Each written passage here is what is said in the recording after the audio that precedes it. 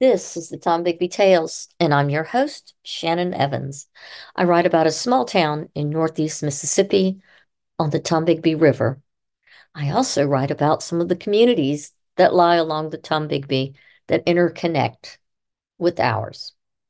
Today's episode is titled Baskerville Manor, Poker and a Murder. Baskerville Manor is a lovely brick Italianate home on 3rd Avenue North in Columbus, Mississippi. It is a beautiful antebellum home. The back part of the house was built in 1840 on land previously owned by the Sims family, who built Sunnyside. That family were early settlers in Columbus, and their first home was most probably log. They owned the entire block of what now lies between 3rd and 4th Avenue North and between 9th and 10th Street. The land around the house was used to grow corn. In the late 1830s or 1840s, the family wanted a more elegant home for their family to live in, as log homes were beginning to be outlawed in the town.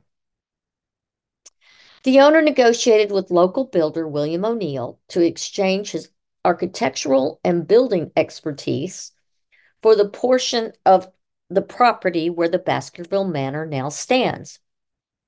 O'Neill is the one who most probably also built the back portion of the house and the carriage house and the smokehouse that are still standing, which were then used as part of the inn on what was Andrew Jackson's military highway, or a portion of what is today 9th Street North. The property was purchased by wealthy planter and prosperous merchant Governor James Whitfield, who owned Snowden just across the street. Whitfield built what became Baskerville Manor as a wedding present for his son Henry, who married Laura Young in May of 1858 in Lowndes County.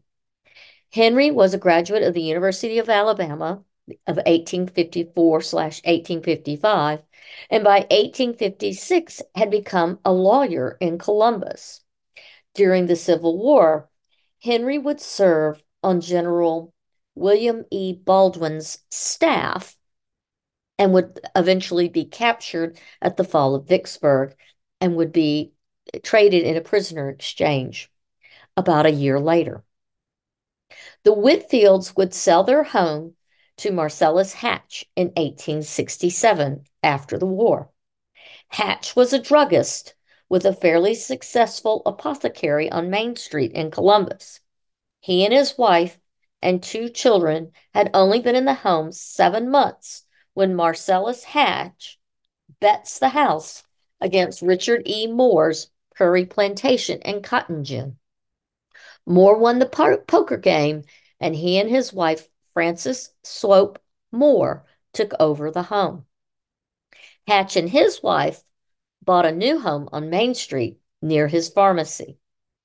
Marcellus Hatch was born in 1829 in Lowndes County, Mississippi. His father, Lemuel Hatch, and mother, Sarah Jane Patrick Hatch, came to Mississippi from Hancock County, North Carolina, for the land grants. Lemuel Hatch owned large sections of farmland in both Noxubee and Lowndes counties. Lemuel would die in 1851. Marcellus and his wife, Mary Catherine Spicer Hatch, had 2 children. Lavinia, who would marry a man named James Matthews, a railroad agent from Meridian, and son Lemuel Spicer Hatch, known as Spicer. By 1880, Lavinia has married and moved on, and Mary Catherine Spicer Hatch, Marcellus's wife, had passed away previously in 1876 and was buried in the Hatch family plot at Friendship Cemetery. Marcellus is still running his pharmacy in 1880, and young Spicer, his son, is 23 years old, in the prime of his life, working with his father when he was out and about on the evening of August 30th, 1880, when he was shot and killed by young Hunter Sharp son of former Brigadier General Jacob Sharp and grandson of the late Mississippi Supreme Court Justice William Harris. According to news articles, Hunter Sharp shot Spicer Hatch 2 times after Hatch allegedly jumped Sharp and shot once at Hunter Sharp. Remember, the newspaper in Columbus at the time is owned by Hunter Sharp's father, the late general.